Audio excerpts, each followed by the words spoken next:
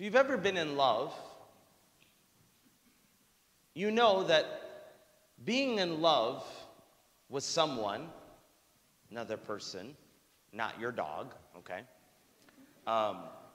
Being in love with another person, there's a point when you fall in love with somebody that your world goes from black and white. It's like you're almost living in a black and white movie. But once you've fallen in love, it's almost like all of a sudden, everything starts to have color. You're like, wow, the trees are beautiful. The sun is out. You start noticing life in a different way. And life, which was at one time dark, bland, now all of a sudden has flavor and color. It's an incredible experience. The same thing in our faith life, my brothers and sisters, must happen. That if you still have yet to fall in love with God, then you're still living in black and white. Life is still bland, dark, cold, black and white. Everything that we do in our faith life, all of our prayers, all of our practices, coming to Mass, praying the Rosary, reading your Bible, anything and everything that we do is not to do it out of duty, but out of love.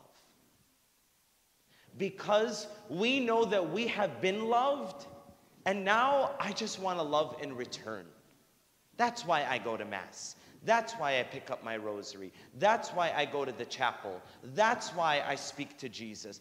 Because I know that I have been loved in a radical way, and now I just want to love him in return. That, my brothers and sisters, has to be the foundation of everything that we do as Catholics. Love. For God so loved the world that he gave his only Son. When we hear this, we can think that, God loves everybody. God loves everyone. God loves the world in general. We know that. We know that on an intellectual level. We know that here in our minds, but have we yet experienced it here? God does not love people in general. He doesn't love a group of people. He doesn't love people in masses, in numbers. He loves individually, uniquely, and particularly each and every one of us. Personally, he loves me. He doesn't love me amongst many. He loves me. Do I know that? When we think about God loving me, it can make me feel a little uncomfortable at times. Because we're not sure. Does God really love me? The creator of the whole entire universe, of all of these stars and of all of the planets and all of the galaxies, and the creator of everything loves me? Why? What did I do for him to love me? Why does he love me? Why does he bother his day with me? Piddly old me. Doesn't he have more important people to love out there? Like, he probably loves, Sister Amanda because she's a nun. So he's going to go and help her before he helps me. There's a part of us that wants to resist his love and say, I don't know if he loves me. Even further, sometimes we could think, yeah, God loves me, but does God actually like me? Have you ever thought about it that way? Like, God loves everybody. Yeah, I love you, but I don't really like you, right? Sometimes we can live in that. God loves me. Does he like me? Does he enjoy me? Does God enjoy being in my presence? Does God like to see me? Not right now, because I just screamed at my mother-in-law, so I don't know if he loves me right now. I don't know if he likes me right now because I just lied or I just made a mistake. If we do not know the unwavering, constant love of God for me uniquely, there's two things going on. There's either one, I'm in denial about my need for God to love me. Denial meaning, I'm a good person, so of course God loves me.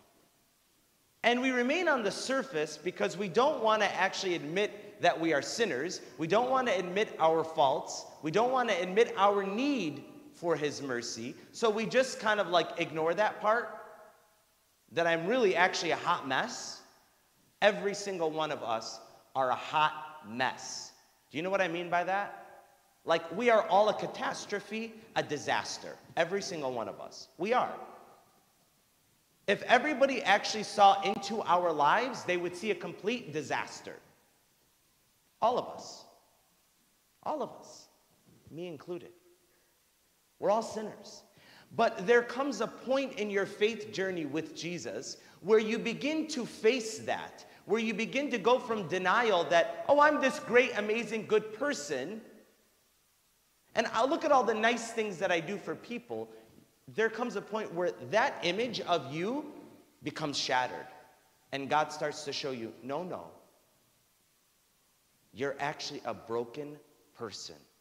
You need more. You need me.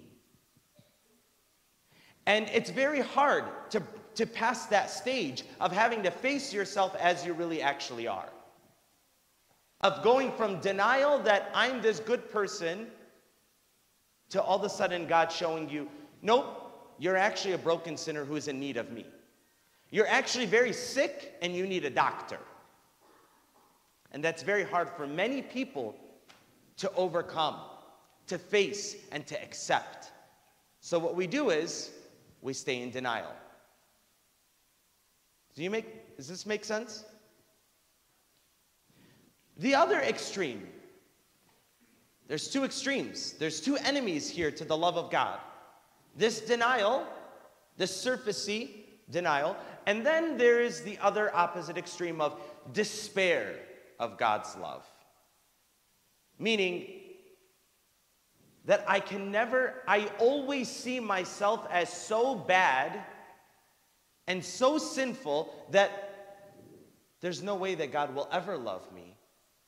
And that there's nothing that I could ever do. God will never love me. And that all of my sins are just too big for God. So we despair, meaning we become hopeless. Like, I'm just too bad. There's these two extremes, my brothers and sisters, and these two extremes the devil wants us to stay in because he doesn't want us to allow Jesus to break down those walls to love us as we are. Because he knows that the minute Jesus breaks through that door of those false lies, life will become in color again. And he doesn't want that. The devil wants us to remain in black and white. He wants us to remain depressed. The devil wants you to be depressed. Are you listening to me?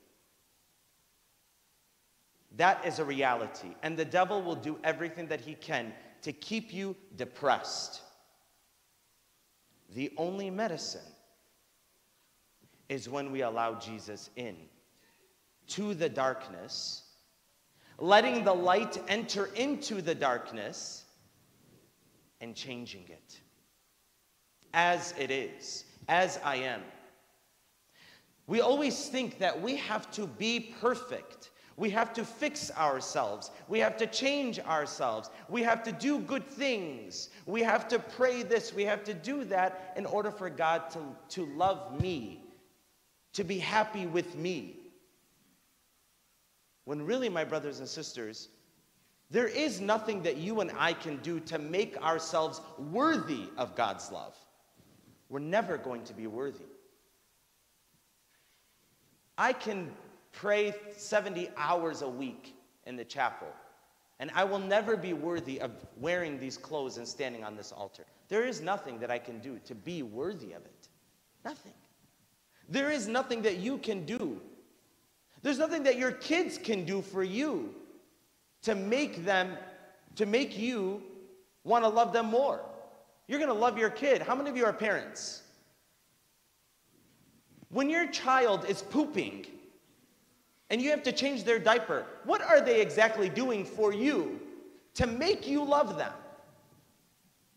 Zero. They're pooping on you. Correct? Yeah. But does a parent stop loving their child because the child is pooping on them? No. Guess what, guys? We make a mess with God. We do. Our sins, I hate to say it, are like a dirty diaper. Our sins are a dirty diaper. Our weaknesses, our failures, all of these things, they make up a dirty diaper. And guess what? It doesn't shock Jesus. It doesn't shock God the Father. God the Father is not saying, well, you have a dirty diaper right now, so I don't want to touch you. I don't want to be around you. Actually, it's when he wants to run to us the most. That's the love of God. One time I was on a retreat. I was on my 30-day silent retreat. 30 days, let me just remind you. 30 days of silence. Yeah, it was the most incredible experience and the most traumatic experience, let me just tell you. And I was really, really fighting God because I was looking so much at all of my weaknesses and all of my failures and all of my sins and all of the bad things that I do and all of the things of me that I don't like. I just couldn't get over myself. My pride was in the way. It was like, well, look at how you do this, and look what you've done, and look what you've said, and look what you've... And I could not get over myself. I just kept seeing myself. So therefore, I couldn't understand how God and why God would love me, because I didn't love me. I didn't like me. I still don't really like me sometimes. That's the reality. I'm still working on it. I used to think that self-love was like weird psychology. Until I went on this retreat and I realized that self-love is absolutely necessary. If you do not like yourself, if you cannot accept yourself in your perfections and your imperfections, you will never be able to experience the love of God. You will not. You can say you know that God loves you all day long, but it will not pierce here. It will only stay here on your mind. It will not hit your soul. So when I was on this retreat, I was praying and I was fighting, and I'm like, Jesus, I don't get why you would love me. Look at me. I'm a disaster. I just don't get it. Why would you waste your time? Why would you do this? Why would you send your son? And why would Jesus die this horrific death for me? I got a dirty diaper. I don't get it. And as I was praying there, I noticed this other priest in the chapel, and he was sitting in the corner, and the sun was going down, and the chapel was getting dark. And I noticed the priest was like really having a hard time, reading or writing or whatever. I could see that he was struggling. You know, after sitting in silence for 24 hours a day, you just become bored. So I just sitting over there and just noticed this. I'm like, I'm like people watching, you know what I mean?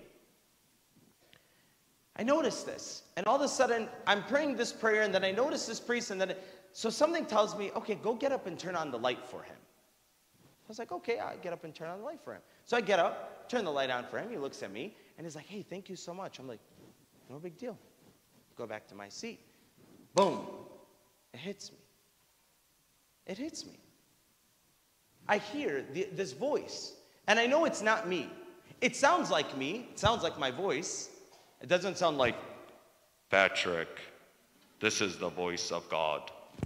It doesn't sound like that at all. It sounds like my own voice. And this voice says to me,